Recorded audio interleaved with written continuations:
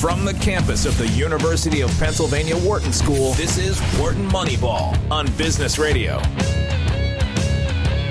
Welcome to Wharton Moneyball, the show where sports, statistics, and business collide. I'm Eric Bradlow, professor of marketing and statistics here at the Wharton School. I'm joined today by my two co-hosts, professor of statistics and data science, Shane Jensen, professor of statistics and data science, Adi Weiner. Some combination of the three of us and Cade Massey are here every week here on Sirius XM Business Radio. So obviously, guys, it's an exciting time here in sports, especially here in Philadelphia. Obviously, we had some interesting football going on. We have two guests in the show today. We're talking to Sam Apple in Q2, who's going to tell us about the relationship between nutrition and cancer, kind of this unlocked science. Later in Q3, we're going to talk to Eric Eager, we could talk to Eric Eager about every sport in the world, but I assume we're going to talk to him also about the NFL. But obviously, since the NFC Championship and the AFC Championship games just happened, normally I'd say what caught your eye in sports, but Shane, let me start with you. What caught your eye in football to start with? But there's actually lots of sports to talk about. Yeah, I mean, obviously, I think it was a fun weekend watching the championship. Sunday was fun. It was a little disappointing from my vantage point, just because I was very excited for this Philadelphia San Francisco matchup, and though it went the way I was kind of cheering for, it was disappointing to sort of have Brock Purdy get knocked out so early from that game, and that basically made the game a lot less competitive than I think it otherwise would be. So it kind of let me ask you a question before I get to Adi. So I'll act as host here and I'll ask you guys some questions. What evidence do you have since he was knocked out so early? I'm not saying you're wrong. I'm just asking you your opinion. Why do you think the game would have been more competitive while he was in the game? Now, the score was 7-7. There was a controversial Eagles fourth down ball that was actually dropped. We can debate whether the Eagles should have scored that time anyway. But is it, even though the final score was 31-7, is your assessment that it would have been a more competitive game with a healthy Brock Purdy? Yes. My assessment based on the controversial statement that Brock Purdy is a better quarterback than Josh Johnson. NFL journeyman. Well, they both might be better for 20 teams, and who's played for 20 teams. He might be better than Josh Johnson, but he may not be good enough to actually impact. Like we had talked last week on the show. I just want to get your reaction. I mean, he has been good enough to impact the previous 8 games he played in. No. But I'm just saying the thing we talked about last week when we talked about maybe Mahomes was going to be out was he might be worth 7.5 points. Well, we can't imagine Brock Purdy's worth more points than Patrick Mahomes, can we? No, he's not. No. Why would we have to? Because I mean, like Brock Purdy getting knocked out and then having to go back in and not being able to throw. No, that wasn't good. The game became non-competitive because basically by the second half, San Francisco was forced, by not having any healthy quarterback that could throw, to run when it was already 21. Like the chance of a comeback or any kind of competitive game was eliminated by halftime, basically. So you still feel, and then Adi, I want to get to you just 1 second. Adi, just want to stay on Shane for a second. His point. So your belief is that the game, there's nothing you saw at least that indicates that the game wouldn't have been competitive had there been a healthy Brock Purdy. You see, I mean, obviously it would have competitive. You're not saying the Eagles wouldn't have won the game, but you're saying it would have been a more competitive game. That's right. Adi, what caught your eye this week? And it might be the other game. Who knows? It was the other game, but I want to just gloss on what Shane said, because I thought the game, one thing that I think about with football is what information are you getting with the score differential? Right. And I think the score differential doesn't really sell the game and the competitive nature of the two teams in a couple key ways. First of all, as you pointed out, they dropped that ball and got a touchdown anyway in the first quarter, going up 7-0. Right. Then there was a series of just really bad penalties. This was after Purdy was already out. That's obviously, which allowed the Eagles to score again. And then, there was also feeling that later on in the game, they had to take chances, and those chances didn't pay out, allowing Eagles to score even more. And so there's just a big gap between the two teams on the scoreboard, but I think it was a little closer than that, and it could have been a lot closer, obviously, with Purdy. Well, let me ask you another question then, building on that, Adi. So the pregame line was Eagles by 2.5, I believe. Yeah. Okay. Based on what you saw, I'll even say the 8-game history with Brock Purdy and his success, which can't be denied. if the Eagles played the 49ers, based now on what you saw, an infinite number of more games, how much do you think the Eagles' average win margin is by? Do you update it at all from 2.5, or do you still, there's nothing you saw? Maybe there's just totally incomplete information. There's no way to update it all. So, you mean, assuming they have a good quarterback again? Yeah. Assuming Brock Purdy's healthy. I see it as 2.5, maybe not much more than that. I wouldn't update. You guys, what do you think? I didn't think Hurts was able to pass the ball successfully. And I didn't, I mean, he made that first catch in the first quarter, which was really a drop pass, but how much passing did he do successfully? The Eagles were able to run the ball fairly well, and that was informative. I mean, they got. But again, I don't think I don't think we have enough. We lost information, obviously, on what San Francisco would have done hypothetically if Purdy was in there and they could pass. We also kind of lost information on how much the Eagles could have actually passed because they had no incentive to pass. Yeah, like the fact that he threw any passes in the second half. Right. Why bother? Why would they? Yeah. So it's my favorite correlation and causation. First causality. Now, I just want to say, I don't think there's no information. I will say the following. I will say it's definitely not a 24-point spread. As a matter of fact, anybody that said more than 7, I think, is totally out of line. There's no way the Eagles are more than a 7-point game in an infinite number of repeated trial games against the Niners. I think the Eagles were just, from what I saw, it's hard to know, though, but I think the Eagles were a better team than the 49ers. I think the Eagles were, even during the initial part of the game when Purdy was healthy, the Eagles were able to stop the run. I think the Eagles were a fairly effective team. But either way, you also said the other game. What caught your eye in the other game? So what caught my eye were those two kind of penalties at the end, from which the game turned.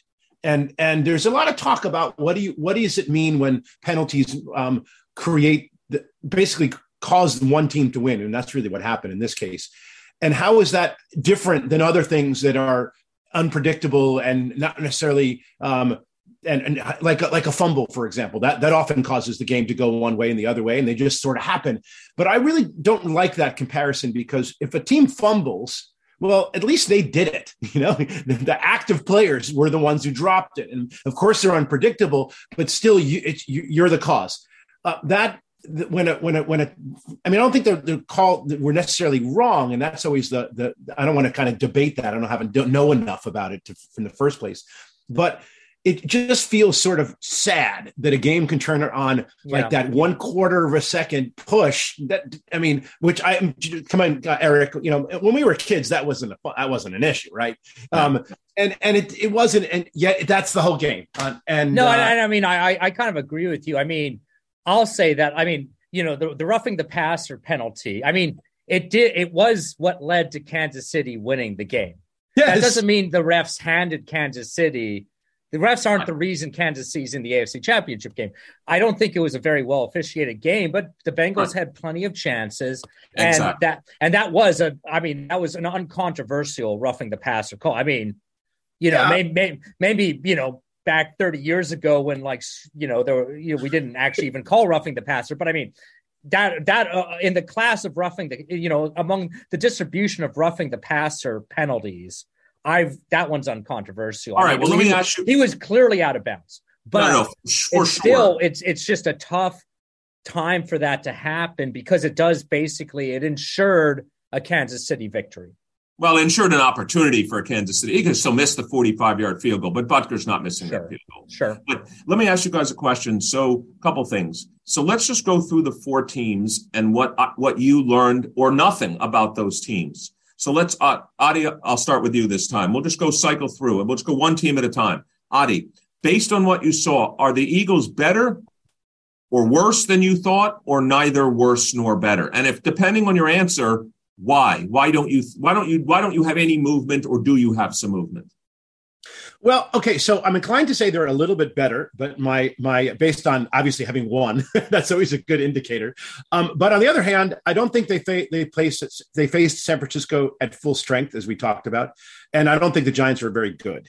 And I do also think that they had mostly a pretty weak schedule, and when they played Dallas, they lost, even though Jalen Hurts wasn't in. And they weren't really tested that much. I do think on the side of better, I think their defense looks pretty good. I mean, there's no way. And I think their running game looks good, particularly Jalen Hurts. And he seemed to be able to run, particularly later in the game. I'm a little suspicious that he's going to be able to throw to open receivers, but I don't know if the KC's defense is all that good. I'll turn to you guys. It's not great. It's definitely not against the run, which is going to be a big problem for them. So, Shane, let me move to you. Is San Francisco worse or better? Or let me ask you a different way.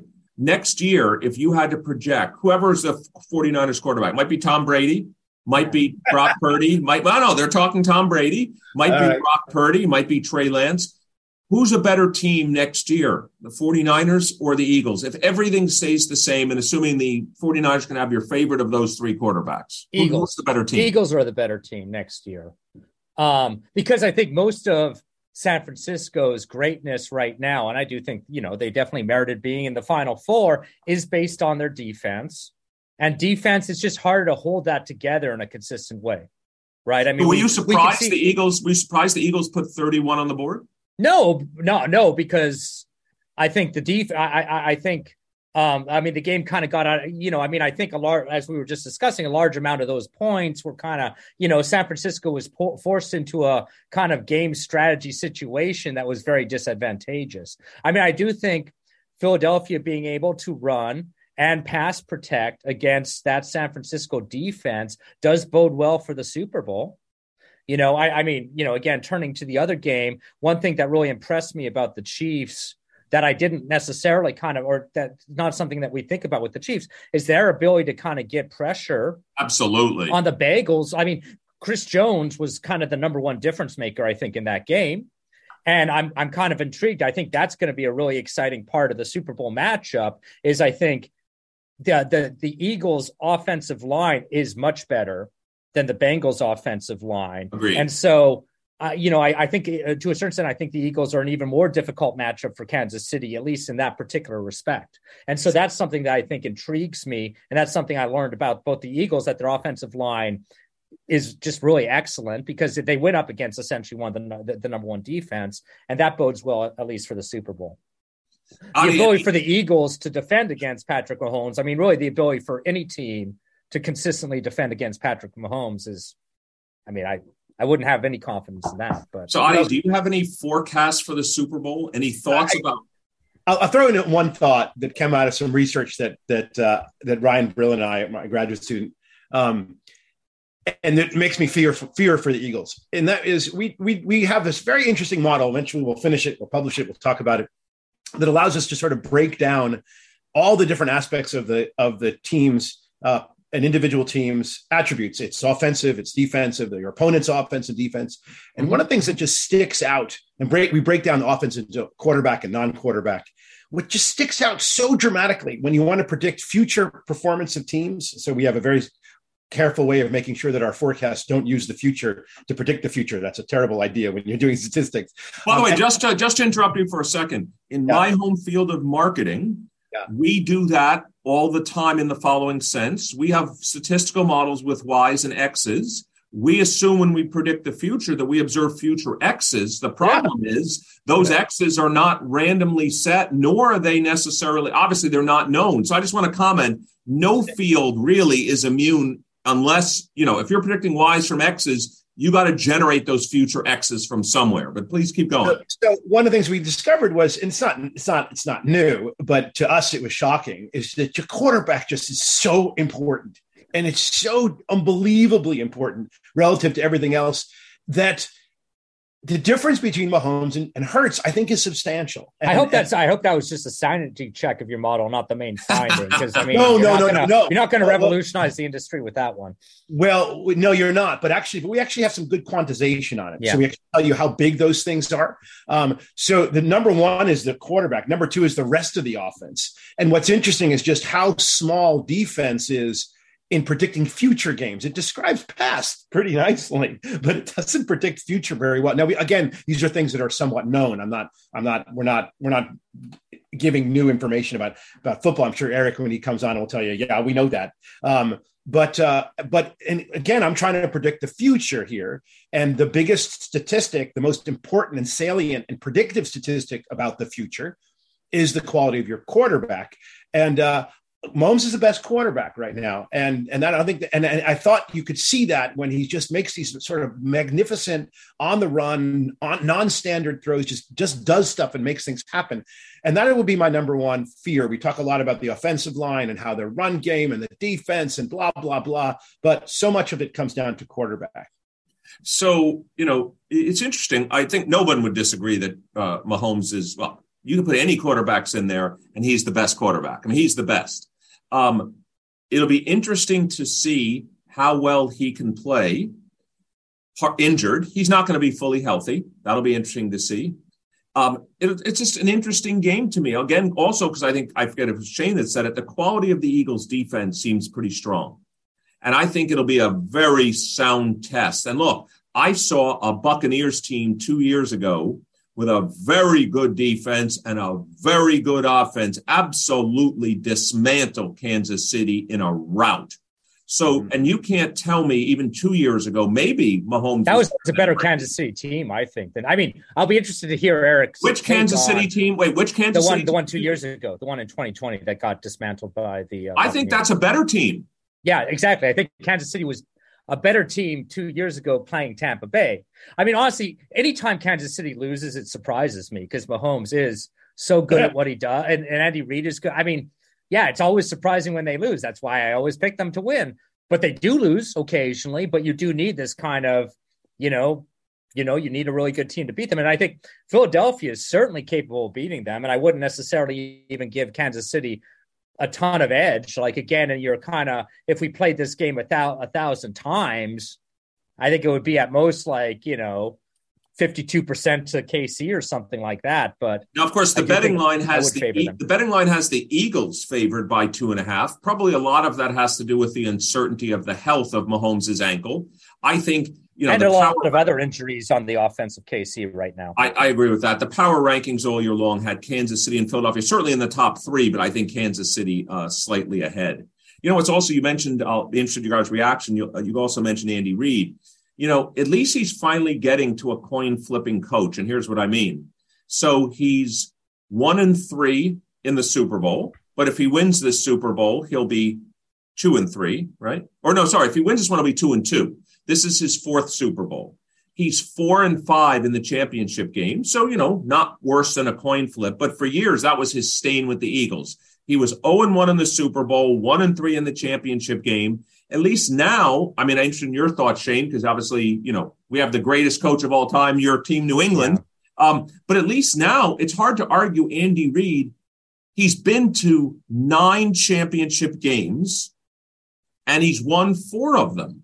Okay, that's not so bad. He's been to 3 Super Bowls. No, that's excellent. Honestly, like any great coach or any, I do think kind of the Brady Belichick combo Patriots have just broken our brains in terms of how to norm our expectation, because they were but if you think about it, to have a 500 record at the conference championship or Super Bowl level is really good. You're only playing the most excellent of teams at that point.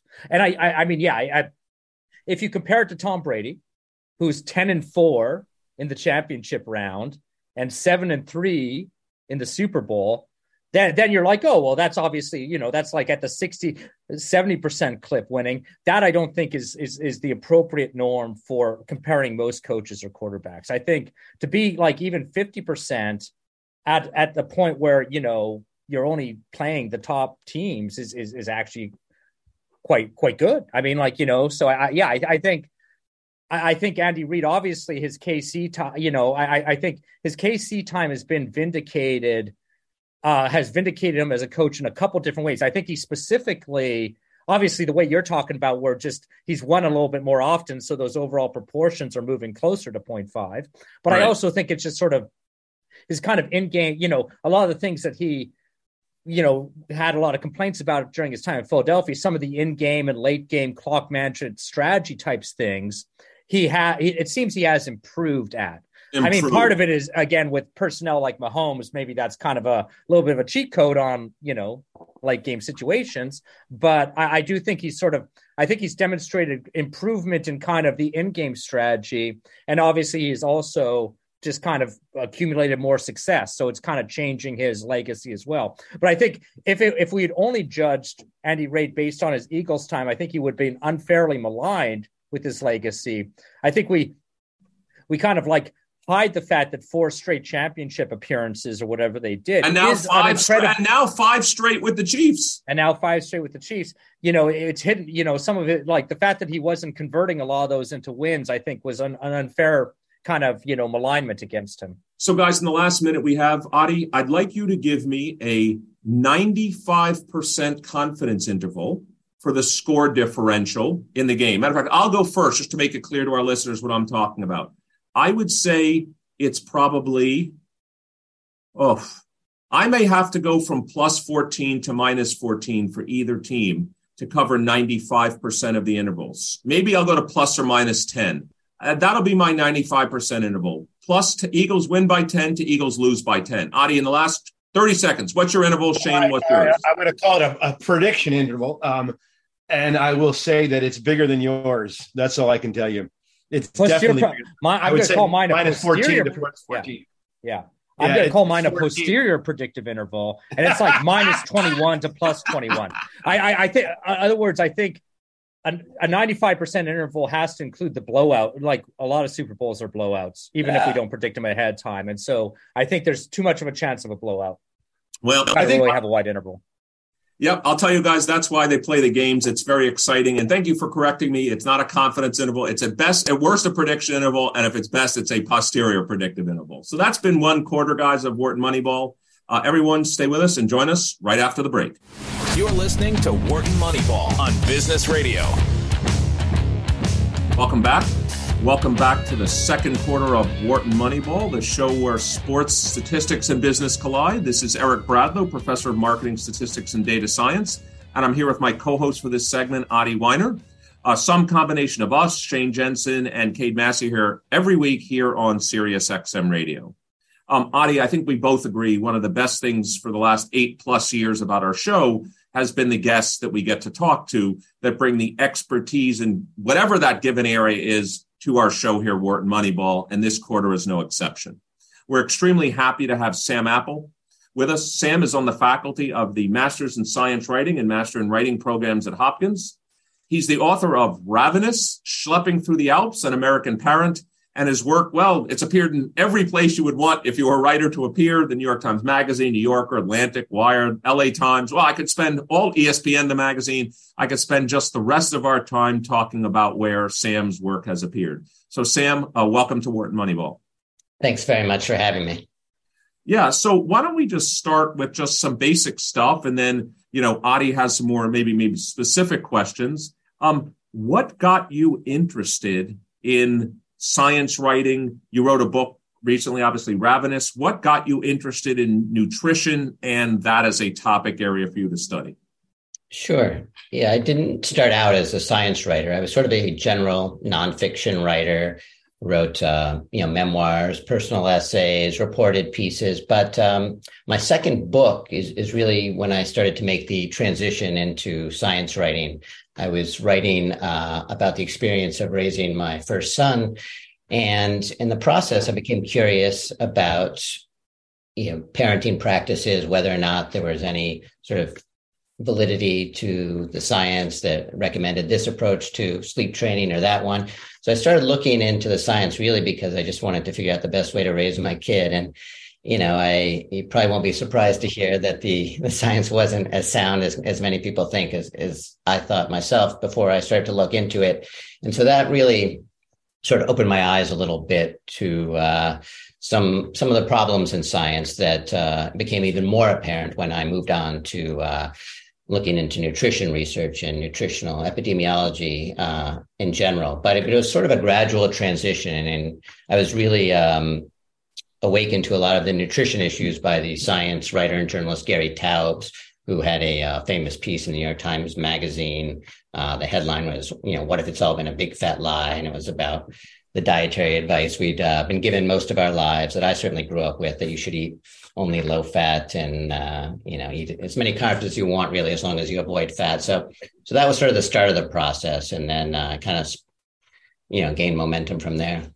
Let me ask you just one question before I turn it over to Adi. So when we as statisticians, so Shane's here, Adi's here, I'm here, when we hear about, let's call it bad science, or maybe we don't know what we think we know, if we could run, I just want to make sure, since I assume you're not a statistician by training, but you've done a lot of work in the area. Very far from it. Yeah, far from it. If we could do randomized experiments for everything, then science would be better in the sense that randomization would take care of any confounds. We could vary the treatments as we wanted. We could maybe measure a whole set of outcomes. Was your concern, just from a lay perspective, that these were observational studies? Maybe a lot of the findings were anecdotal. They weren't based on large samples. I'm just, for our audience here, who's both a sports and statistics audience, from your perspective, what does it mean, like, we don't know what we think we know, and there might be some myth and bad science going on?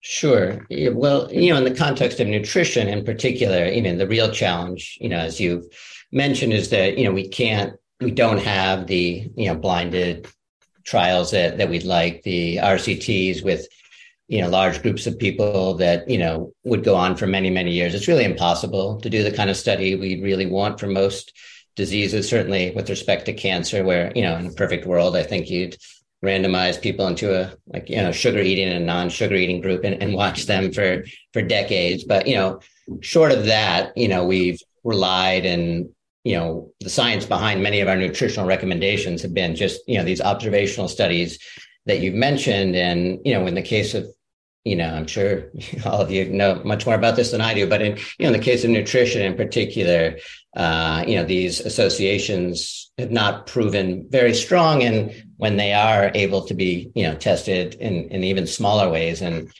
RCTs, they tend to not hold up very well at all. So, I think it's precisely these sort of nutritional epidemiology studies that have led us to mistakes about, the relationships to, specific nutrients and specific diseases.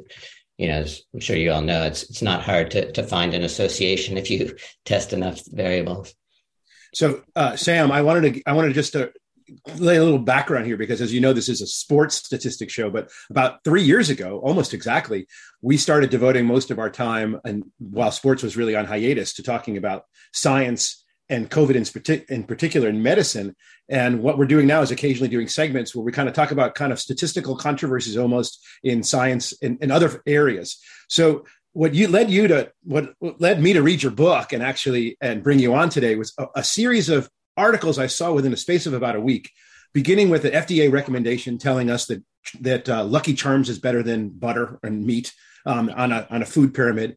An observation that we've spent the last 50 years studying Alzheimer's disease and getting absolutely nowhere, because we can't leave a hypothesis that sort of landed on our heads about amyloid proteins, and no one seems to want to shake it, despite the fact that we've made no progress. Simultaneously, I read a meta-analysis describing how there seems to be no dietary connection between fat and in our cholesterol in our diet and the cholesterol in our blood. And then the next day, the New York Times runs a giant article telling me how important it is to eat a low-fat diet. And then I see your book come across the Twitter feed, and I'm like, wait a minute, he's talking about exactly what the issue is, which is why it's so hard to make sense out of all this. The connections between what we eat and how we essentially live.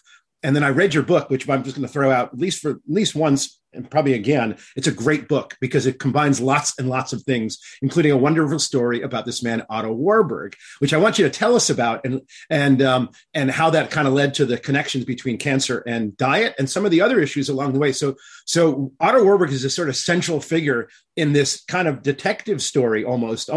You don't call it a statistical detective story, but I actually do think of it that way, because you can't really study nutrition without having observational studies. And so it becomes a statistic story. So tell us about our Otto Warburg and how everything leaps off of that.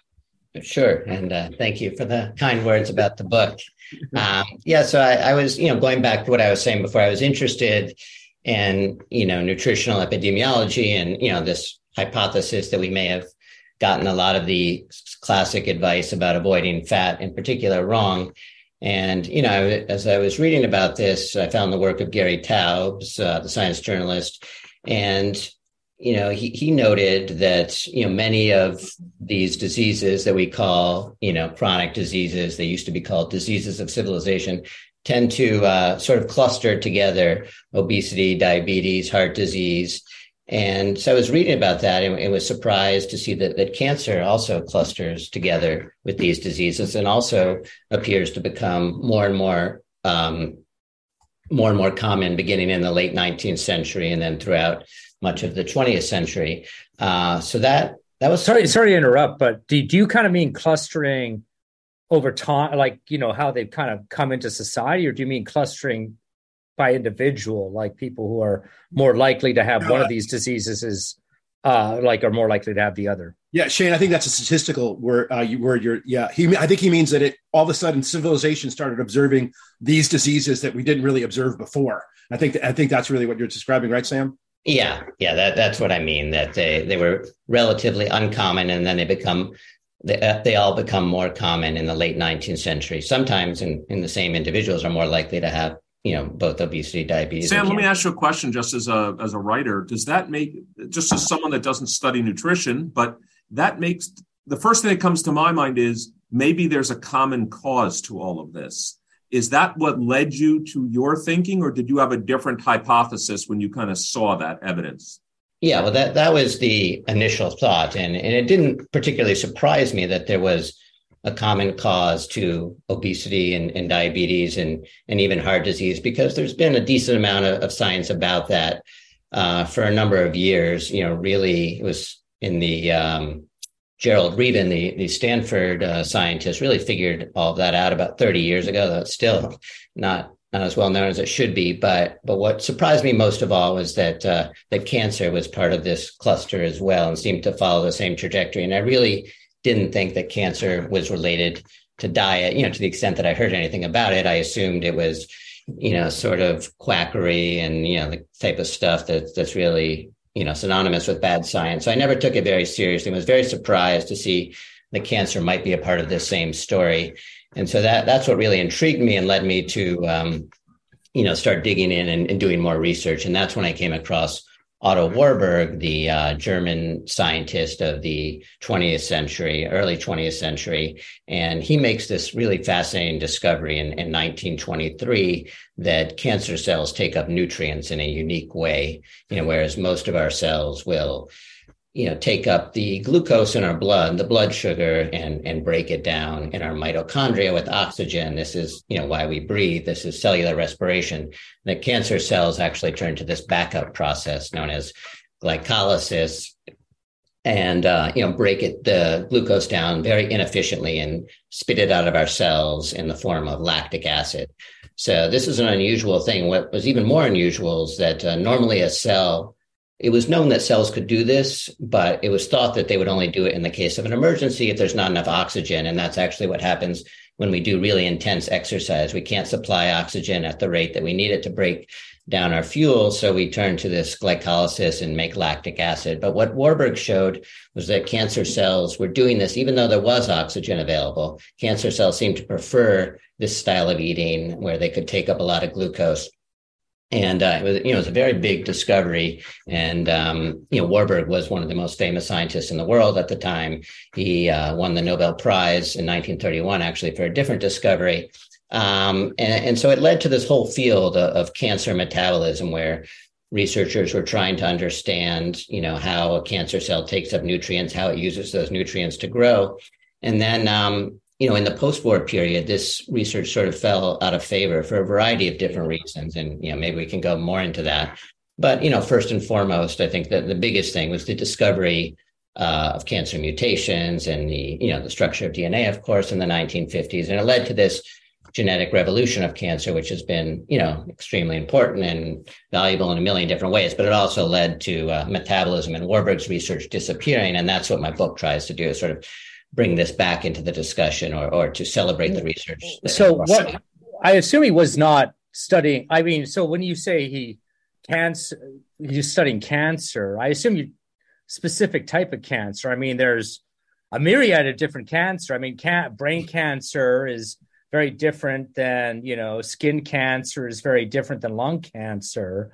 And so like, I assume he made this kind of finding for a specific type of cancer. Yeah. I think it's all cancers have this. I mean, well, it's about 70% or more. But, at the time, now we have a much better understanding of the genetic differences between the cancers. When Warburg made these discoveries, there wasn't as much of understanding, but he tested it in many different types of cancer, and every type he tested it in both in animals and humans to the extent that he was able showed this effect. He thought it was 100% of cancers had this. Now they say it's probably 70%. So it's a very common eating pattern. And actually, other proliferating cells that need to grow rapidly that are not cancerous will also sometimes, take up nutrients in this way. So it's basically an eating style that allows a cell to grow quickly. They take the glucose, they use some of it for energy. And then one of the big discoveries is that they also use it as building blocks for daughter cells. So it really does affect a huge. Really interested in Adi's questions to you, because this has to have somewhere nutrition's coming in here. So Adi, keep going. Yeah, well, I mean, but before we get to like nutrition, which I think is going to be the home run here, just a couple of things that really bothered me that your book answers, which is I was under the understanding that cancer is a modern disease because modern people live a lot longer, and cancer is a disease of the aged.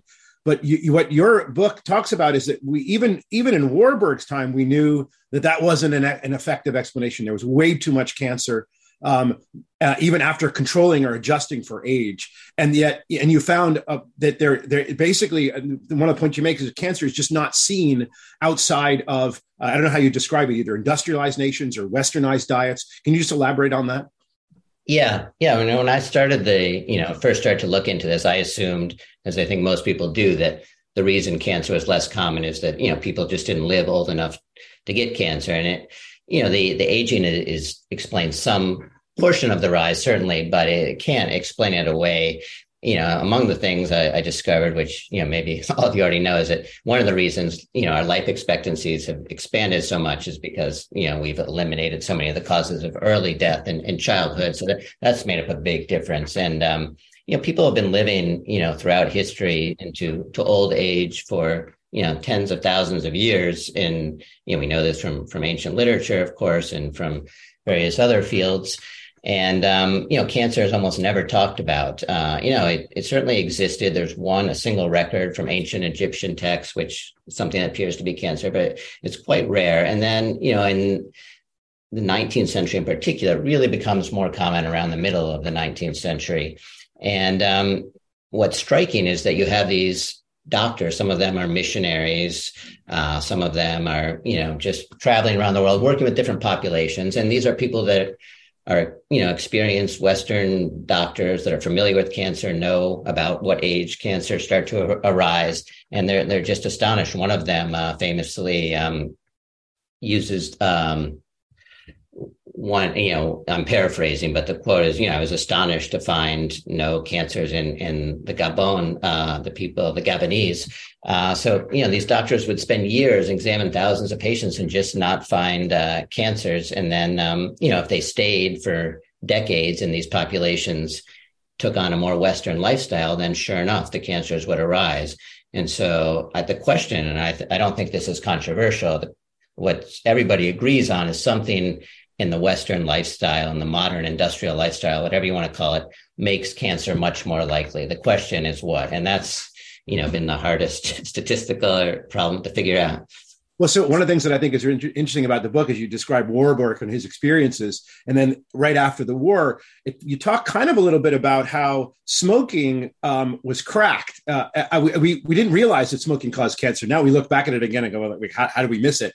But we did miss it. And that kind of led to this basic idea that cancer has got to be caused by something, whether you're this genetic defects or toxins or smoking. And I think in some ways the connection between what we eat and cancer was just lost. And is that a fair assessment? And because it took about 60, 70 years almost before we've rediscovered that as a possibility.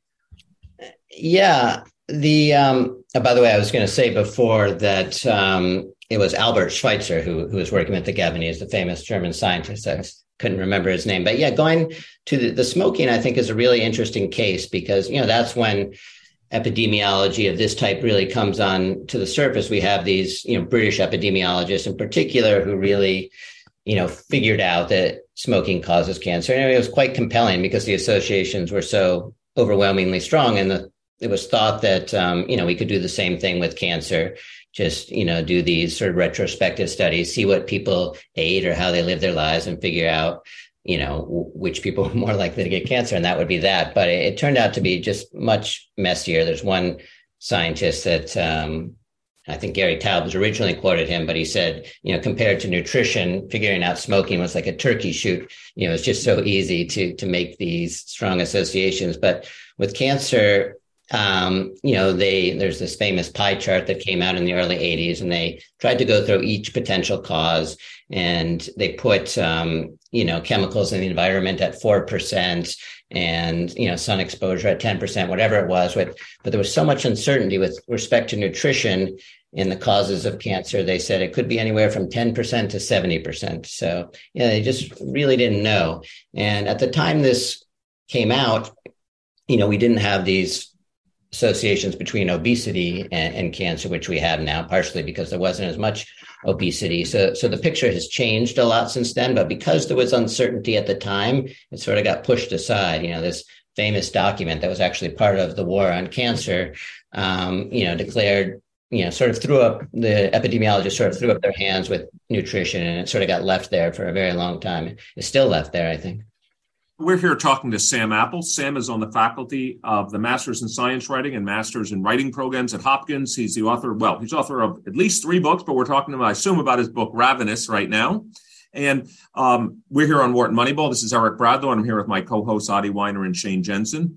So maybe, and then I'll turn things back over to Adi. What would you say are the major findings between nutrition and cancer? Like if you had to say, what are the 2 or 3 big headlines that all of our listeners should know about, what would they be? Sure. So, going back to what I said before, there was, lots of epidemiology over the decades, which, there's a famous chart, maybe you're familiar with it, where they show different foods that, different studies, like half of them show this food causes cancer, half of them show this food prevents cancer. And you can go on and on down the list. And this has been done with, individual foods and also with macronutrients. So some epidemiology studies have found relations to meat and cancer, others to sugar and cancer. So all of that stuff, my starting point with all of that is that the associations weren't enough, that, they were hypothesis generating perhaps, but, wasn't really going to get us to any solid answer. So what's been interesting to me is to kind of pair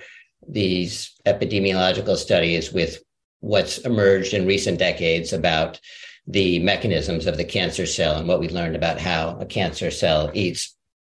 So, going back to the story we talked about a little bit about the rise of cancer in the 19th century, and that there might be some underlying cause, the question is, what changed in our diet? And one hypothesis would be sugar. Sugar correlates very well. When I say sugar, I don't just mean any carbohydrates. I mean specifically the sweet white stuff, sucrose.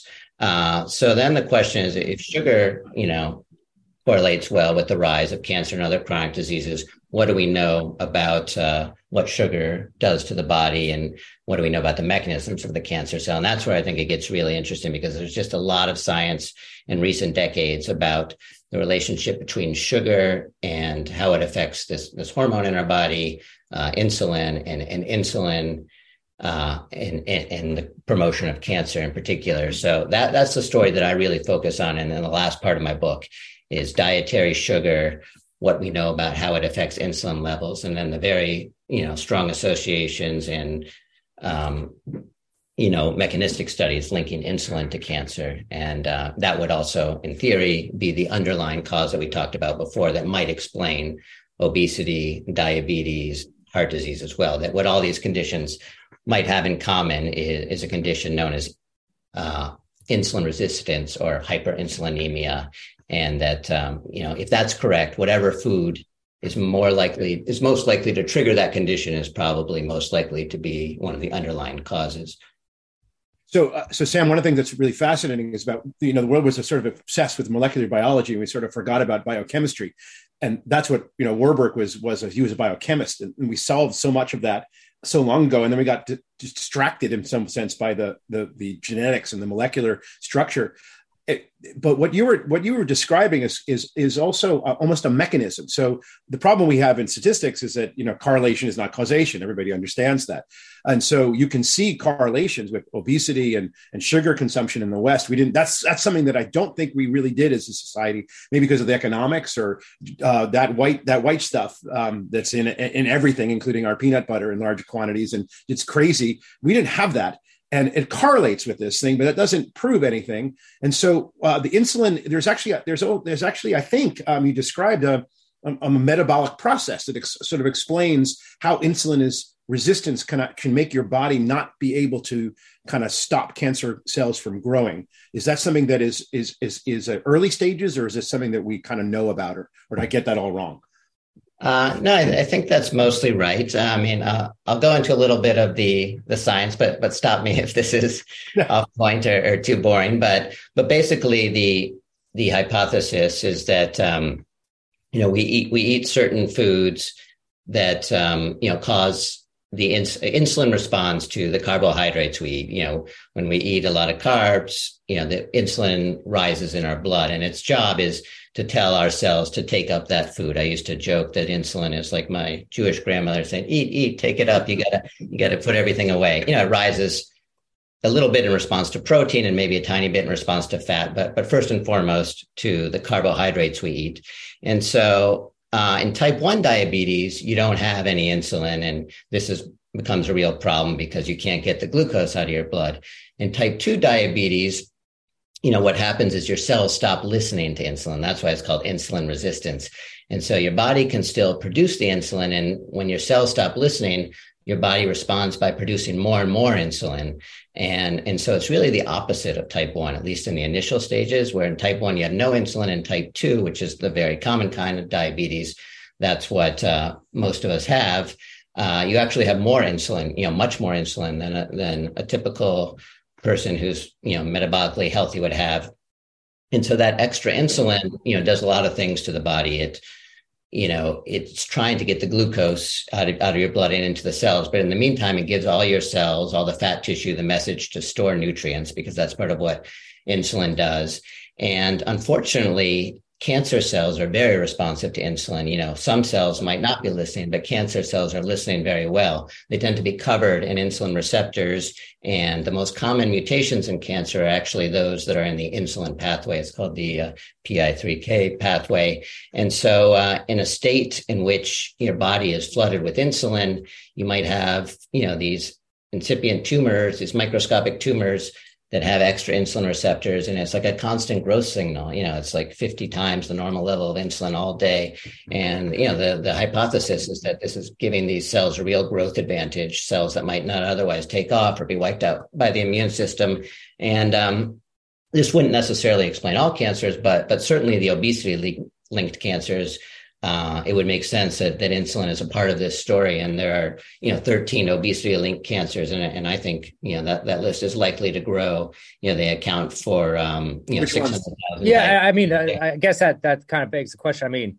Considering type 2 diabetes and cancer, two of our kind of top current, modern diseases, if this mechanism is relatively universal, wouldn't we see a very large co-occurrence of those two things in people? If the underlying mechanism is driving both of these diseases, I kind of feel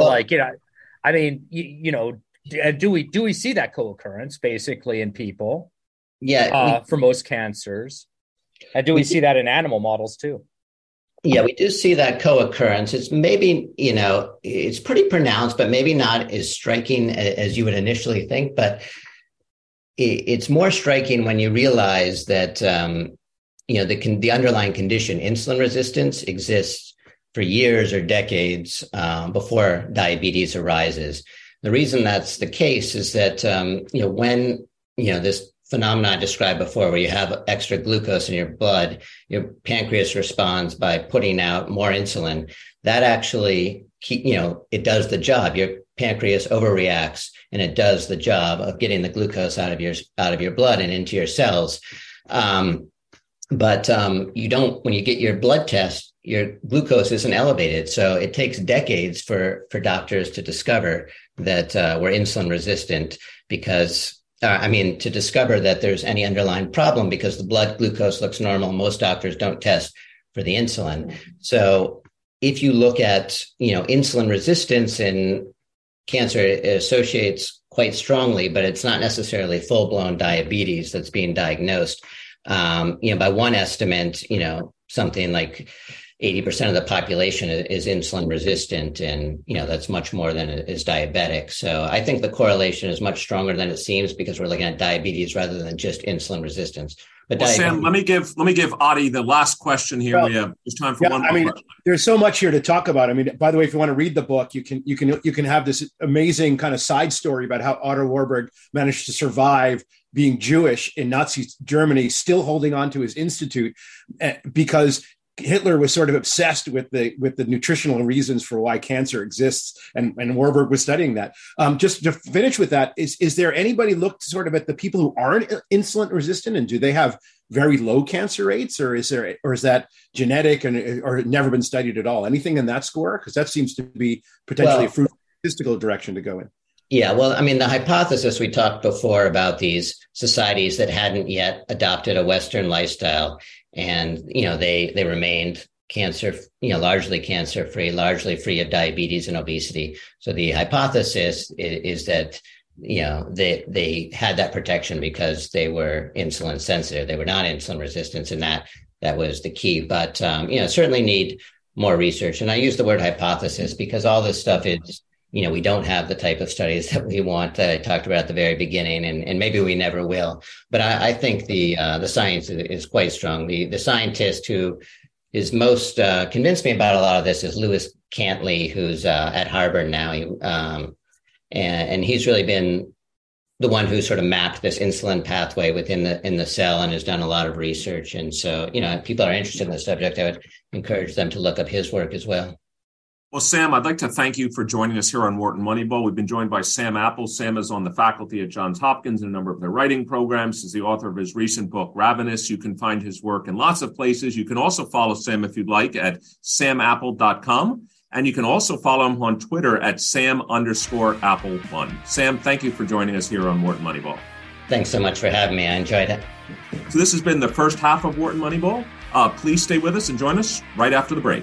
You're listening to Wharton Moneyball on Business Radio. Welcome back. Welcome back to Wharton Moneyball, the show where sports and statistics collide. My name's Eric Bradlow, professor of marketing and statistics here at the Wharton School, and I'm here today with my two co-hosts, Adi Weiner and Shane Jensen. Some combination of the three of us and Cade Massey are here every week on Wharton Moneyball here on SiriusXM, the podcast edition and or the edition on SiriusXM. And of course, you too can join the conversation. It's not hard. All you have to do is join us on Twitter at WMoneyball. That's at WMoneyball.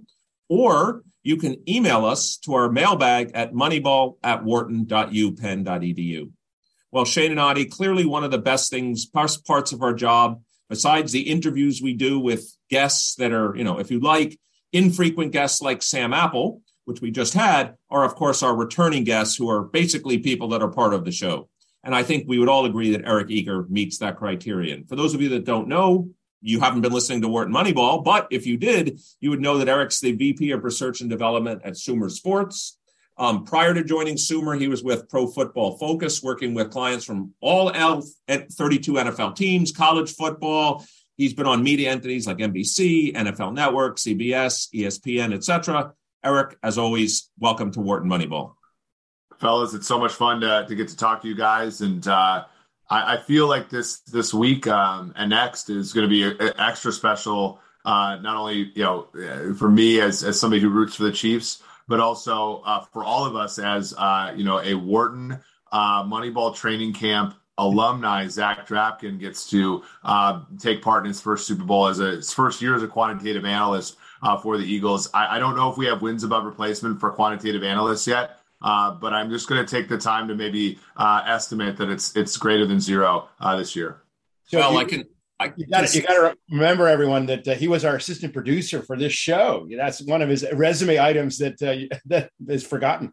And I can also thank him for the fact that the reason I was at the Giants game and the Eagles game was because of Zach Drapkin and my son, Zach, as well. So both of them played a big role in that. Well, Eric, let me just start out with, tell us about your instant reaction, your gut reaction right now to what you saw on Sunday. Like, what did you see? You sounded like you were at the Chiefs-Bengals game.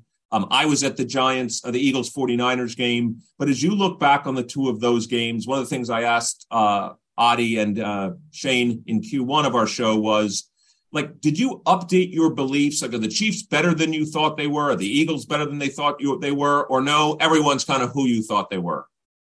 No, my initial read on the 49ers Eagles game was whichever team got ahead was going to win. And I know that's of course that's the base rate anyway, but I always felt that it was a little higher than the base rate just because, and we've seen it in both Eagles playoff games, they're a tremendous team when ahead. They run the football really well. They run the football in a very varied environment. Like, they use their quarterback, they use a bevy of running backs. They use, different schemes in that.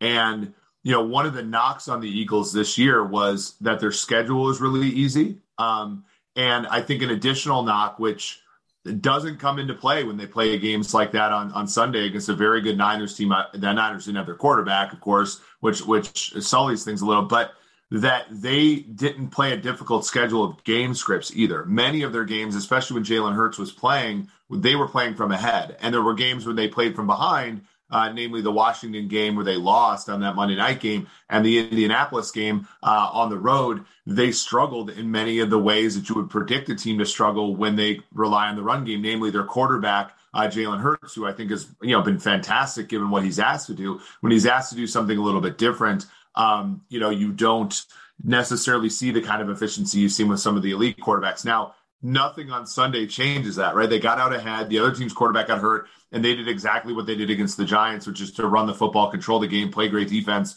So, no, I don't think Mike Pryor's changed at all in that game. Kansas City versus Cincinnati, I felt like when the Chiefs traded Tyreek Hill, used a bevy of draft picks to, restart, build out their wide receiver core, build out their secondary. I thought that they were going to be a much more resilient team this year, even if they weren't as star laden, right?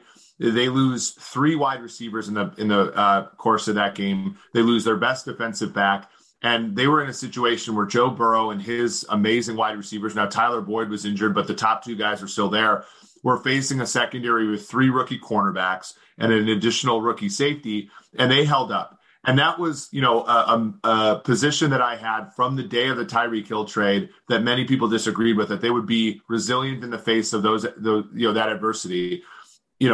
So my priority doesn't change on the Chiefs. I feel like they were resilient. I don't know if their top end play is as good as it was in previous years, but I think that their medium play is more persistent with respect to perturbations like that. So no, I don't think so. I think the market's basically exactly where it was on the look ahead as well. So to answer your question, I think, very long-windedly, no, I don't think things change that much for me. I think that, this week still provides a game that has a very wide distribution of outcomes. Yeah, we were just before I turn over to Shane, we just gave I want to ask you the same question I asked Adi and Shane in Q1, which is, if you had to give a 95% posterior prediction interval of the game outcome in the Super Bowl, without telling you ours, score differential specifically. What did you say? Score differential. Yeah, score differential. How wide would your interval be? Would it be center to 0? What's your interval? I think that the median would be Philadelphia -1. So there'd be Philadelphia winning by a point. And then I think that in both directions, I think that the confidence interval ends at 14 on either side. All right. Well, let me just say you've matched, except for yours is centered at -1. Well, we won't kibitz about that. We won't quibble about that. yours is exactly the same width as the team here. So there's been some consensus that mine was larger. You need a 28%. What did you say, Shane? Mine was larger just because I think it's greater than 5% of a blowout on one side or the other. But yeah. Well, right. Shane, let me have you go next. I know you want to ask. One thing that I kind of like when your comments about Kansas City's defense specifically, I was impressed with Kansas City kind of weathering a lot of those kind of secondary injuries and doing very well. I think a very key part of that, you can tell me, if you agree, was the pressure that they were getting, on the quarterback. And so I think, Chris Jones was, I think, the number one difference maker in that game as far as I'm concerned. And, A, do you agree with that? And B, do you kind of feel like that, that second, that the amount of pressure they're able to get is going to be less? Because I certainly think the Eagles do have a better offensive line than the Bengals do. Yeah, the Eagles are great on offense, and, they an offensive line, and they exhibit a lot of the team building strengths that I think the folks in this room would really marvel at. They took Andre Dillard in the first round, and he didn't work. And Jordan Mailata was a lower investment player that they threw numbers at the position, and ultimately he ended up working out. The offensive line and the team in general is somewhat of that ilk, right? The quarterback even is a player that was a hedge of a bet that they made on another player in Carson Wentz. And, and things have worked out there because they've had a risk profile that is strong. And that appears no more explicitly than in the offensive line for the Eagles. So, yeah, it's going to be harder for the Chiefs.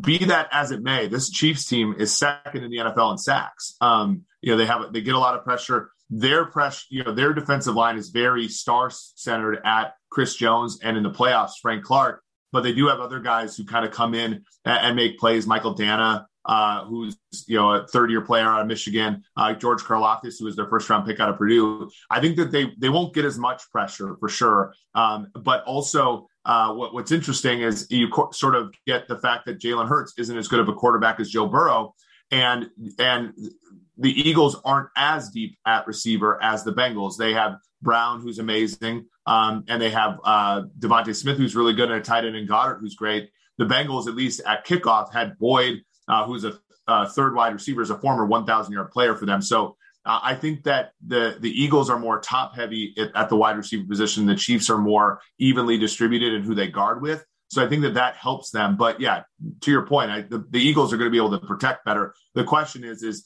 Jalen Hurts going to be able to do something with that protection above and beyond expectation? That's the question. Adi, please. So, Eric, explain to me the difference in your ranking between Mahomes and Hurts. Obviously, Mahomes is the best and Hurts is lower, but how far do you see that gap? Yeah, I would say on a point spread perspective, you take Mahomes off of the Chiefs and you're probably talking about anywhere. And, points are not evenly distributed in the NFL, but just assume they are for a second. 7.5 to 9.5 points to the point spread. If you take Mahomes healthy to his backup or replacement level player, I think that Hurts is probably more in the 3.5 to 5.5 range. And that's the difficult question. And that's the most difficult question in football, which is if a player who does great with all the resources that are afforded to a team by having him on rookie deal money, making $1 million, how do you project that into the next phase, which I think is the coolest part of this game. You have a team where the quarterback is being helped, of course, by his inexpensive contract. And you have a quarterback whose team has overcome his expensive contract through A, how good he is, and B, in my opinion, shrewd moves by the front office. I would say, you're probably talking, so what did I say? You're probably talking about a 5.5 point difference between the two players. Which is actually per game. Which is obviously huge. Which is enormous, I was going to ask a different question, but we might as well stay on Jalen Hurts for a minute here.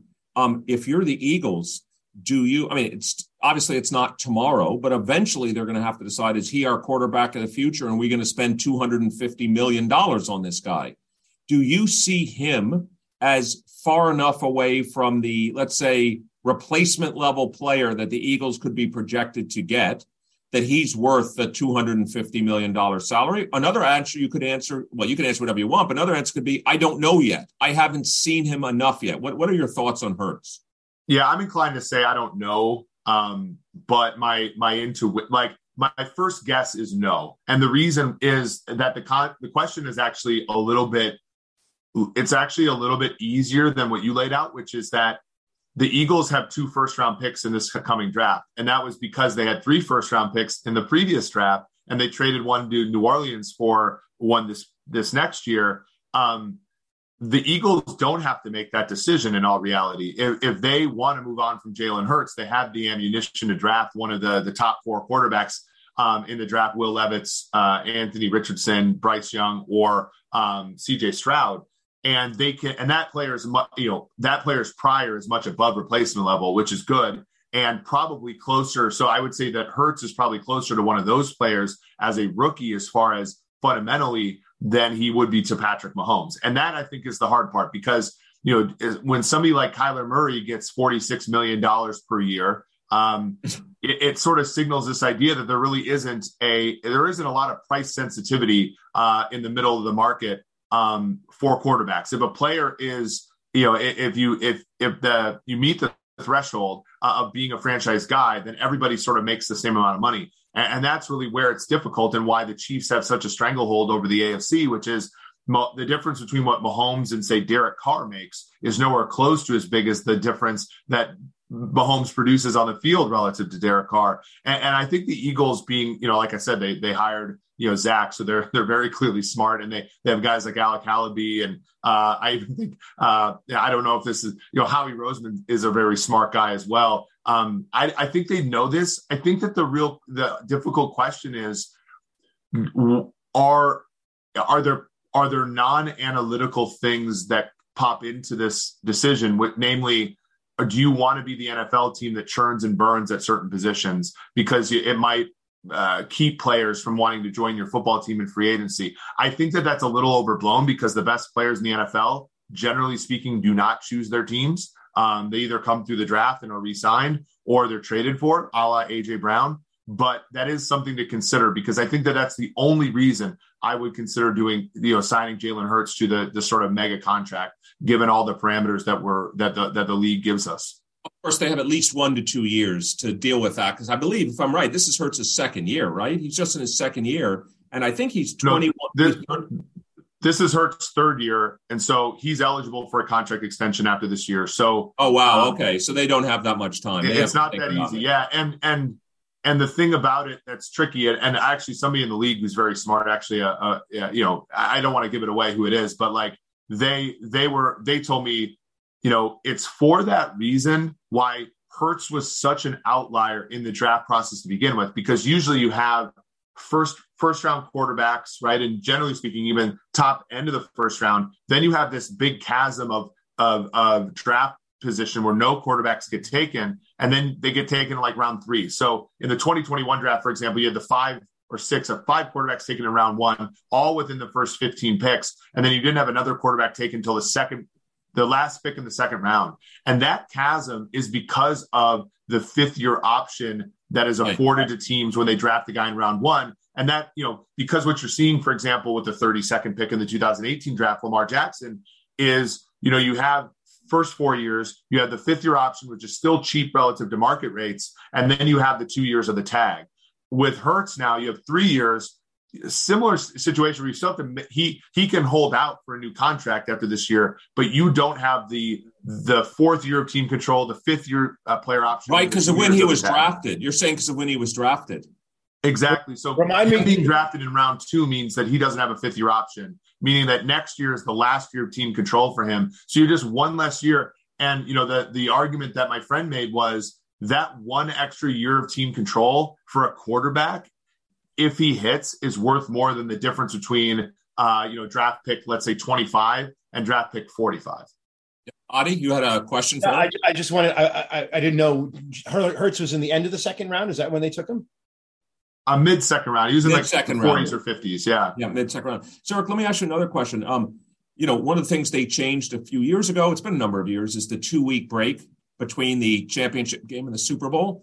Obviously, you could argue both teams benefit. Mahomes is going to get a lot healthier, I would think. You could argue Hurts might get healthier as well. He hasn't been particularly healthy. But you could also think about coaching differences between the two. Do you have any thoughts as to who the 2-week break might benefit more, or it's really a wash? It's not, or do you think it's definitely Kansas City because Mahomes might have been at 40% strength and now he's going to be a lot closer to 100%, and you might as well have the best player be as healthy as possible? Yeah, I think this is easy. I think this is a very good question, I think generally. And I think in this particular case, the answer is fairly easy. I think it is the Chiefs. Sirianni, we do something at Sumer called like basically win probability added over expected, which essentially, and I know audio come back and I know he's right here, but like the public win probability models have their problems, but let's assume that they're okay for now. And on average, the average is correct. Confidence intervals could be useful there, but basically this idea of given the situation, given score differential, given the league averages, how often does a coach make the right decision on fourth? So it could be punt when you're supposed to punt, go when you're supposed to go. Same thing with 2-point conversion. Same thing with timeouts taken. Same thing with delay of games taken. You guys actually compute this at Sumer? Yes, and you take wow. You look at this and say, because you can imagine that teams are hiring us for head coaching searches and stuff like that. So we're looking at in-game sort of decision-making ideas, right? And relative to expectations. So not just the raw probabilities, right? So what we want to do is say the model might say go for 4th and 1 at your own 30, but no one does. So let's not ding this coach. Sirianni just did in the NFC exactly. Championship game. So to your point, Nick Sirianni has added about 8/10 of a win to his team in those in-game decisions relative to the average coach. So my argument, though, is that kind of stuff Nick Sirianni's going to do regardless if the game's played a week later, 2 weeks later, tomorrow. Like that stuff is going to be in Sirianni's. It's going to be the people that are prepping him for the game. It's also going to be his intuition. That stuff, he has an edge over the league. But that edge is independent of the opponent, right? Andy Reid is above average at all that stuff, which is good. In fact, they scored a touchdown on a 4th and 1 in that playoff game the other day that a lot of teams would have kicked a field goal on. But Andy Reid's real edge is in scripted plays. It's in, opponent scouting. It's in creativity. And I think that those things, that edge grows with the number of weeks between a game. And, it was like Andy Reid had some incredible record post-bye. No. I remember when he was with the Eagles, they listed, at one point, I don't think he'd ever lost, but maybe it was about 90+% win percentage. Yeah. And he did lose a playoff game I went to against the Steelers off of a bye when he had Alex Smith. But it's instructive, though, that every single year that he's been the Chiefs head coach with Mahomes, when they had the first round bye, they always made the AFC Championship game. Like he never lost a playoff game off a bye other than the Steelers game. And when he was the head coach of the Eagles, they made 4 straight NFC title games, and most of them were off of having the bye. So he's I think Andy Reid's edge is such that preparation enhances it. I think Nick Sirianni's edge, which is existent and for us quantifiable, his edge is kind of independent of who he's playing, and hence doesn't benefit as much from the bye as Andy's does. Obviously as a Chiefs fan, how Titanic do you think the outcome of this game was? When I was listening to Sports Talk Radio all week, if Joe Burrow and the Bengals had won the game, besides having been to the Super Bowl twice in a row, he would have been 4-0 against Mahomes, including beating him twice in Arrowhead Stadium. So in your mind, for the restoring the order that Patrick Mahomes is still the king of the hill, how important did you think this game was for, I don't want to say for Mahomes' legacy, but you could say, he's had 5, in my view, the greatest first 5 years of anyone's career. I'm sorry, Shane. I think as a quarterback, he's had the best 5 years. That's just my opinion. We can debate. You can get to Brady in a second. 10-0 in the playoffs in the first 4 years. That's pretty impressive. Yeah. All right. He's had at least in the top 2 quarterbacks of all time. Statistically, he's been the most impressive. Yeah. So how important did you think this game was for Patrick Mahomes' legacy? Yeah, and I think with Brady, it's a little bit of an interesting thing because quarterback was less important to the cause back when Brady was starting out. But very similarly to when Brady was starting out, like Brady had an 0, actually, I think Brady finished his career 0-3 against Jake Plummer and Jake Plummer beat him famously in his first playoff loss in 2005. Now, Burrow is a much better player than Jake Plummer was, but it sort of speaks to that. Like, I think my heart, right, as somebody who's a fan and like looking at legacy and knowing that winning the Super Bowl is the ultimate goal, that game meant the world, right? Like, it was, because the Bengals were a team that, like, prior to last year had never won a road playoff game in the history of their franchise. And now Joe Burrow is coming in and winning 2 a season for, a couple years in a row. And, to be the greatest of all time, I think you always have to be a part of the conversation. And I think if Joe Burrow had beaten Patrick Mahomes, and they don't play against each other, but if the Bengals with Burrow had beaten Mahomes in this game, I think all the attention for the offseason is on Joe Burrow, and rightfully so. Joe Burrow is an amazing quarterback. I think my head still says the Chiefs had a 75% win probability at one point in every one of those games. And so it still means that the Chiefs, in my opinion, are still a better team than the Bengals, and Mahomes a better quarterback than Burrow. But there's also as an analytics person, it kills me to say this, but in the minds of people, results matter. So it mattered a lot, I think, for folks for the folks that, sort of write the history books. For guys like us, if the Bengals and Chiefs play week 1 next year, the Chiefs are going to be favored, and they should be, independent of what happened in that game the other day. But for the legacy, I think Mahomes needed to win that game. Go ahead, Shane. I'm kind of just to kind of reinforce a lot of what you're saying. I mean, I think, I always think, Mahomes, I can go both ways, because I think Mahomes' legacy is going to be phenomenal regardless. And you could kind of argue he's still young. He's got plenty of years. Like, if he happens to lose again the AFC Championship game, they're probably going to be back in it next year and for many years to come. But the counter argument, of course, is that at least in his early career, this is the time when, to the extent that it's ever easy, this is the easiest time. He's not as expensive as he's going to be. It's going to be only, more difficult, I think, to kind of keep renewing this amazing team around him as time goes on. And he's going to get older, and maybe he hasn't peaked yet, but, it's not going to, like, 10 years from now, it's not going to be as easy to do what he's doing. And so I think, kind of getting these wins in when he kind of should, when he is probably as good as he's ever going to be, is obviously in a cumulative sense going to be important long term. Well, Shane, history is on your side in that one, right? Like, because you look at Ben Roethlisberger won 2 Super Bowls, I think, in his first, he started in 2004. His last Super Bowl win was 2008. Last time he even made a Super Bowl was 2010. So he went the second half of his career without ever playing in one. Dan Marino's only Super Bowl appearance was in year 2. Aaron Rodgers' only Super Bowl win was in his 3rd year as a starter, and then never again. Far more than half of his career has been played without a Super Bowl. And even, Elway, it was weird, but Elway made most of his Super Bowls in the first half of his career, and then had the dirt, he had the separation there, and then he won the 2 at the end. And we always think, it was continuously great. It's like, no, actually not. The Denver Broncos drafted Tommy Maddox out of UCLA in the first round of the 1992 draft to replace Elway. And because Dan Reeves had gotten, sort of sick of him, he had more interceptions than touchdowns a few years in a row there. And even back to Tom Brady. Brady won 3 in his first 4 years as a starter, and then they went a whole decade. Think about this. Tom Brady's career is amazing as it is, and as outlier as it is, and how improbable as it is. He went 10 straight years without winning a Super Bowl. Mm-hmm. So I think, Shane, like, you're absolutely right. Like, and we all think, especially this year, I think proves it out that, like, Mahomes is the unicorn where you pay him all the money, you build a roster kind of out of stars and scrubs, and you can still make it work. But that's not guaranteed. We're not guaranteed to have a Chiefs draft like the last one where they have, 6 or 7 starter caliber players in the draft. Like, we just know that statistically that's not going to happen, and players get older. And what happens with Travis Kelce? Yeah, it's hard. It's harder.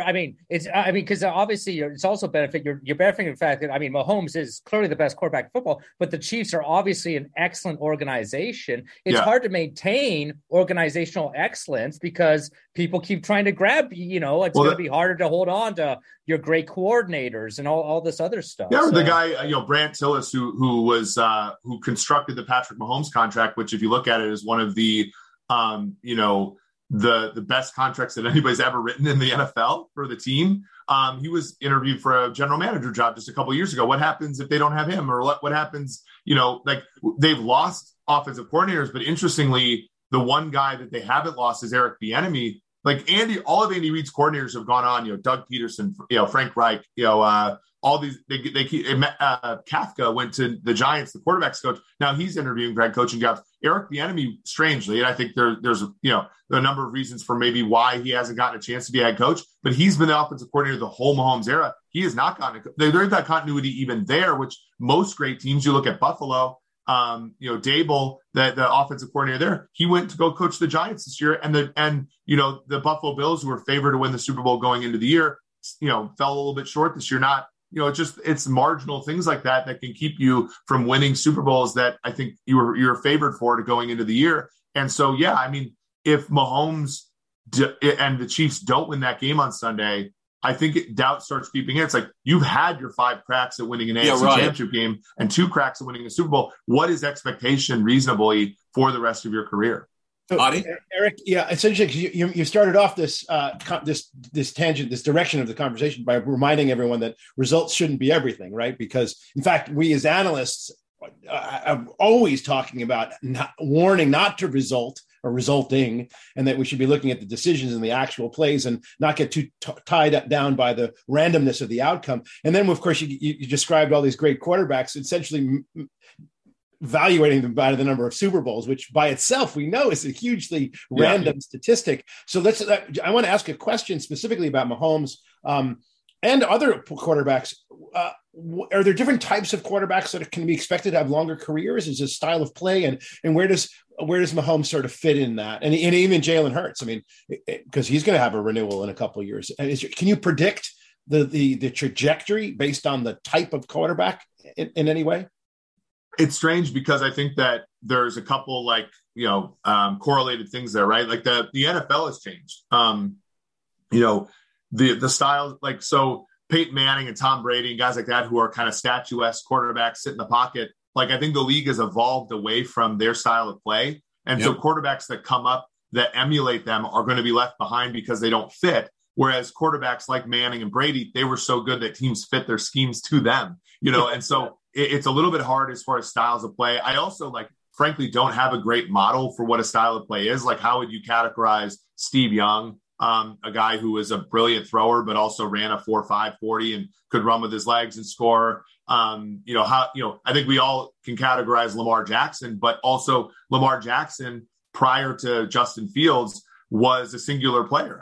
When Michael Vick ran for 1,000 yards in 2006, 2/3 of his yards were on scrambles. And when Lamar Jackson first ran for 1,000 yards in 2019, 2/3 of his yards or more, I believe, were on designed runs, plays were running plays that the quarterback just ran. So even then, there are some singular players there. And so, I think a guy like Mahomes, just given the nature of his contract, is probably going to play, of course, another decade or so in the league. But it really is a hard problem. I'm sort of at the humility of this question because I just really, I don't know how to model it as well, because I think that the non-stationarities of the league are so substantial that, even evaluating Mahomes, like what kind of offense he's going to be in 5 years is a vexing question.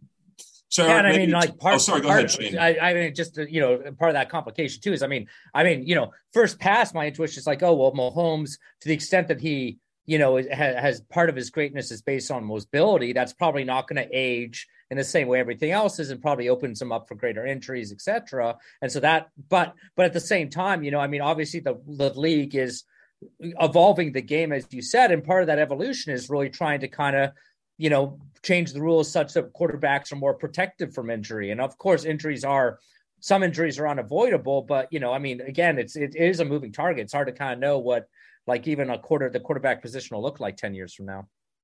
Yeah, it's such an interesting question. I've had people, especially back in my time at PFF, who were, who would call me up and be like, hey, what do you think of the PFF quarterback grades? And I was actually, there's a Twitter thread @EricEager_ where I sort of talk about why I think in games with quarterbacks like Joe Burrow versus games like quarterbacks like Patrick Mahomes, why maybe the PFF grades miss a little bit of what Mahomes does and misses some of the negatives that a guy like Burrow does, and why, those grades are, when you write, the grading system is based upon a rule book. And so when a guy comes in and kind of changes what our assumptions are about the position, that changes, when you think about like a metric like completion percentage over expected, right?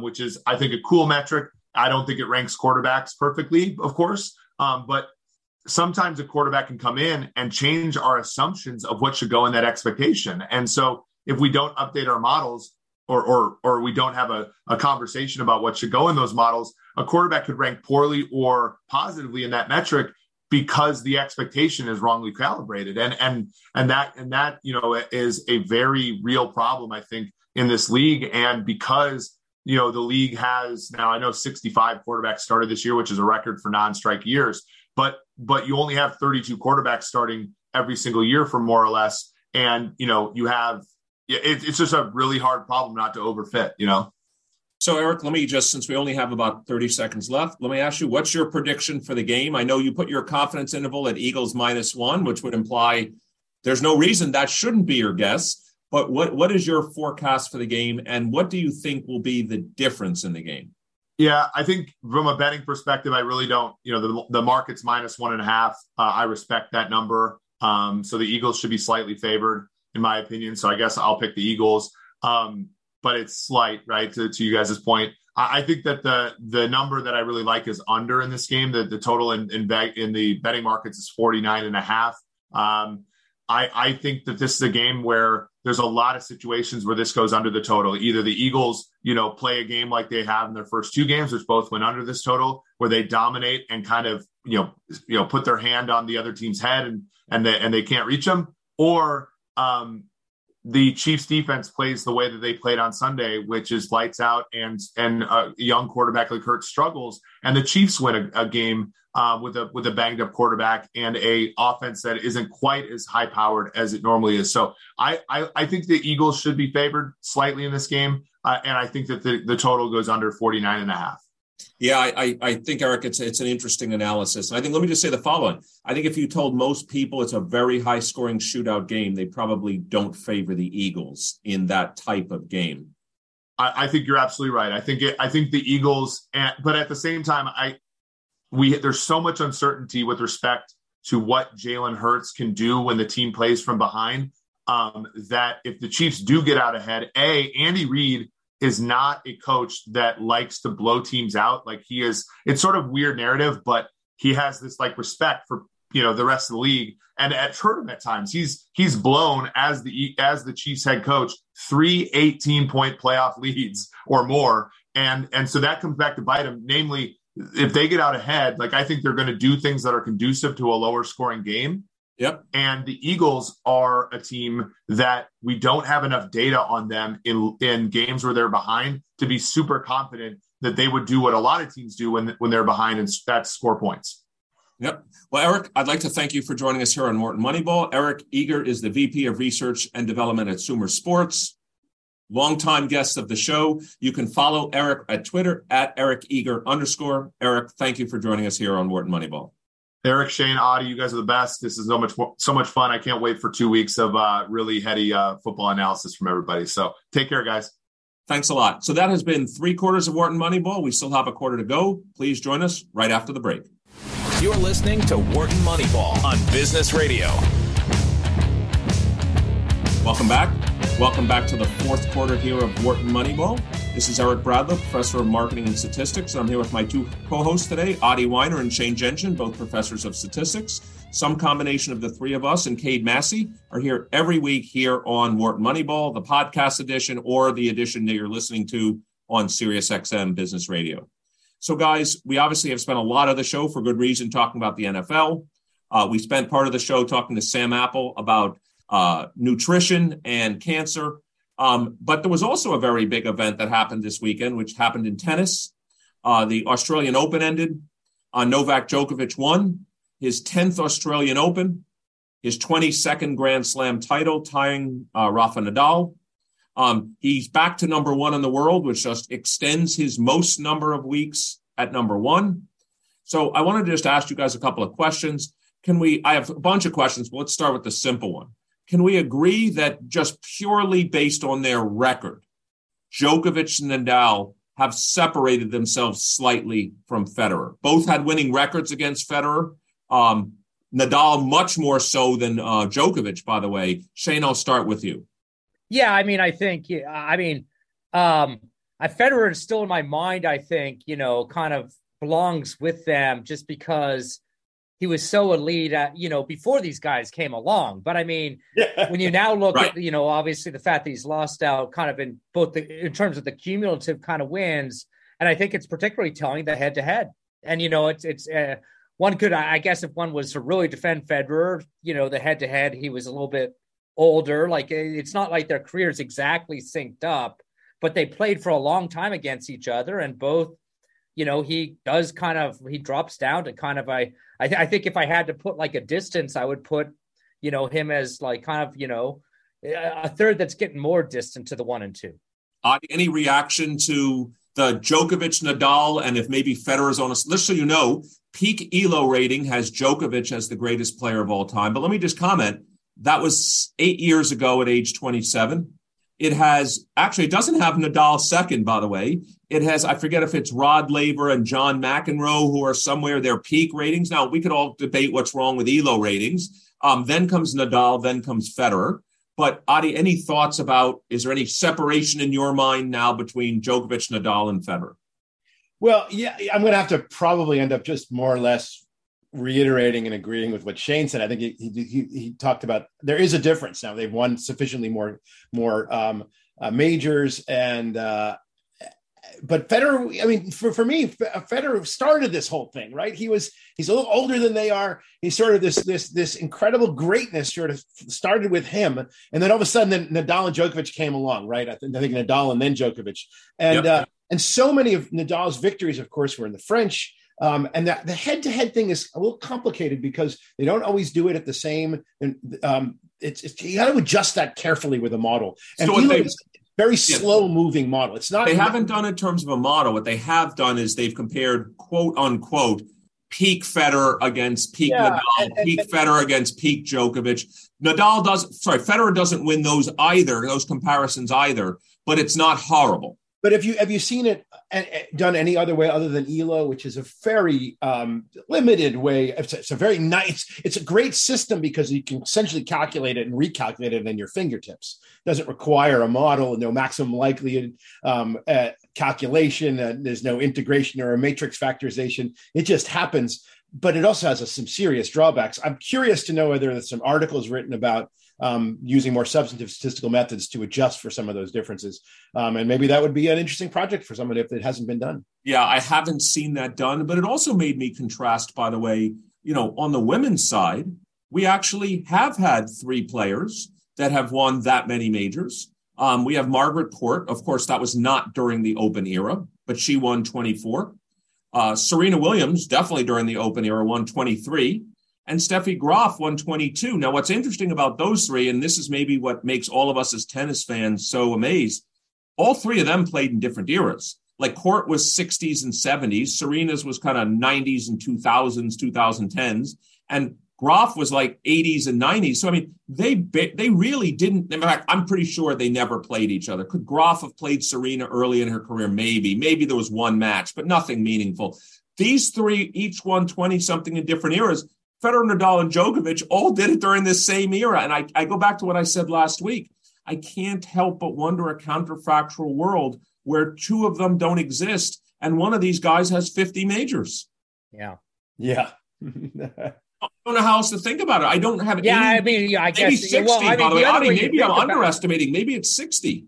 The other way you think about it, I guess, is just stochastically, like even – Djokovic, whoever we agree is the best, is going to have a bad game, a bad match here or there. It would be a bunch of kind of randos that basically are like one-offs that like ended up being the winners of that. Except now when Djokovic has a bad match, it's always Nadal that's there or whatever type of thing. I mean, honestly, Serena is basically the model for what I'm talking about, is that Serena never really, she was such a dominant player that, I mean, who would be kind of her biggest rival. During her career, Venus Williams. Yeah, right. But I mean, it's a stretch, right? It's not even controversial who was better. No, right. Whereas I mean, with Steffi Graf, like I at least lived through, so I can kind of speak to that. I mean, she had a peak kind of time, when she like won the Golden Slam and all this type of stuff that I think is almost unprecedented. But, I think back to her career, and she had real rivals like Martina Navratilova and Monica Seles, etc. Whereas I guess, I don't know. I mean, maybe Djokovic and the counterfactual where Nadal and Federer, didn't exist, like just like run out, like, has won like, 20 majors in a row or something like that. But maybe he in that regime would have an off match or two, but it would just be an accumulation of a bunch of one-off players that happen to take advantage of it. Well, let's do the same thing, guys. Last couple of minutes talking about tennis, and then we'll move on to the MLB because we had some Hall of Fame news. Let's actually, just like I asked you guys to compute prediction intervals or posterior predictive intervals for the Super Bowl score, let me ask you to do the same thing, but for the number of majors of those two gentlemen. So we know Federer stopped. He's retired. He's at 20. Both Djokovic and Nadal are at 22. Nadal obviously is more injury prone, has been injured. Djokovic is healthy right now and number one player in the world. He's also about a year younger than Nadal. They're 35 and 36 respectively. So Adi, I'll start with you. Let's start with Djokovic. Djokovic is currently at 22.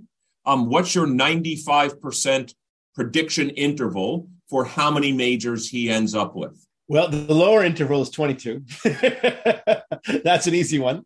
So you think, just to be clear, you think there's a 5% chance he doesn't 2.5% chance that he wins 0 more? Yeah, I would say 2.5% chance. I mean, yeah, of course, injury and it's not. I mean, the question is how reliable that estimate is. But my sense of that is yes, it would have to include 22. Okay, and where's the upper bound? I'm curious to see what you guys would say. If I had to do an upper is a funny one because upper is going to you got a long tail there. I would probably say 27, which is a lot. But 95% is a big interval. People don't realize how big an interval is required to have 95% probability or prediction or confidence, depending on which direction you're talking about, past or future. It's a lot of probability. You got to exclude, you got to include almost everything you think can happen, and within reasonability. So that's why I go high. Shane, Adi's between 22 and 27. Where are you? Because I don't want to do the addition, I'm just going to give you the number of more majors, an interval for both of them, the number of additional ones. That's fine. For Nadal, I'm going to go 0 to 5. For Djokovic, I'm going to go 0 to 8. By the way, my prediction was for Djokovic. You're even going bigger than me. Wow, interesting. Yeah, I mean, because I think Nadal 8. Wow. He's 35 years old. Well, so but I mean, he's basically like there's 4 per year. Like Nadal is lower because obviously French, great, but I think he's got a much lower probability than Djokovic. Oh, matter of fact, Shane, I think there's a very high probability Nadal never wins another major besides the French. At this point, and his injury proneness, the way the hard courts have never been his best surface. It's remarkable, actually, how many times he's won on hard courts in Wimbledon, given those aren't his best surface. Yeah, so my 0 to 5 confidence interval is really like how many more years can he keep winning the French? So I to be honest with you, I'm so tempted, Adi and Shane, but I don't want your ridicule. I'm so tempted not to have 0 in my for Djokovic. I really don't want to have 0 in my interval. But Adi, when you say a 95% interval is so wide, it has to capture all the possibilities. Yeah. Look, he hurt his hamstring earlier this year. He hurts his hamstring seriously. He's out for 6 months to a year. Absolutely 0 has to be in the interval. Can I fight back a little bit? This 95 comes from Fischer because he did the 5%.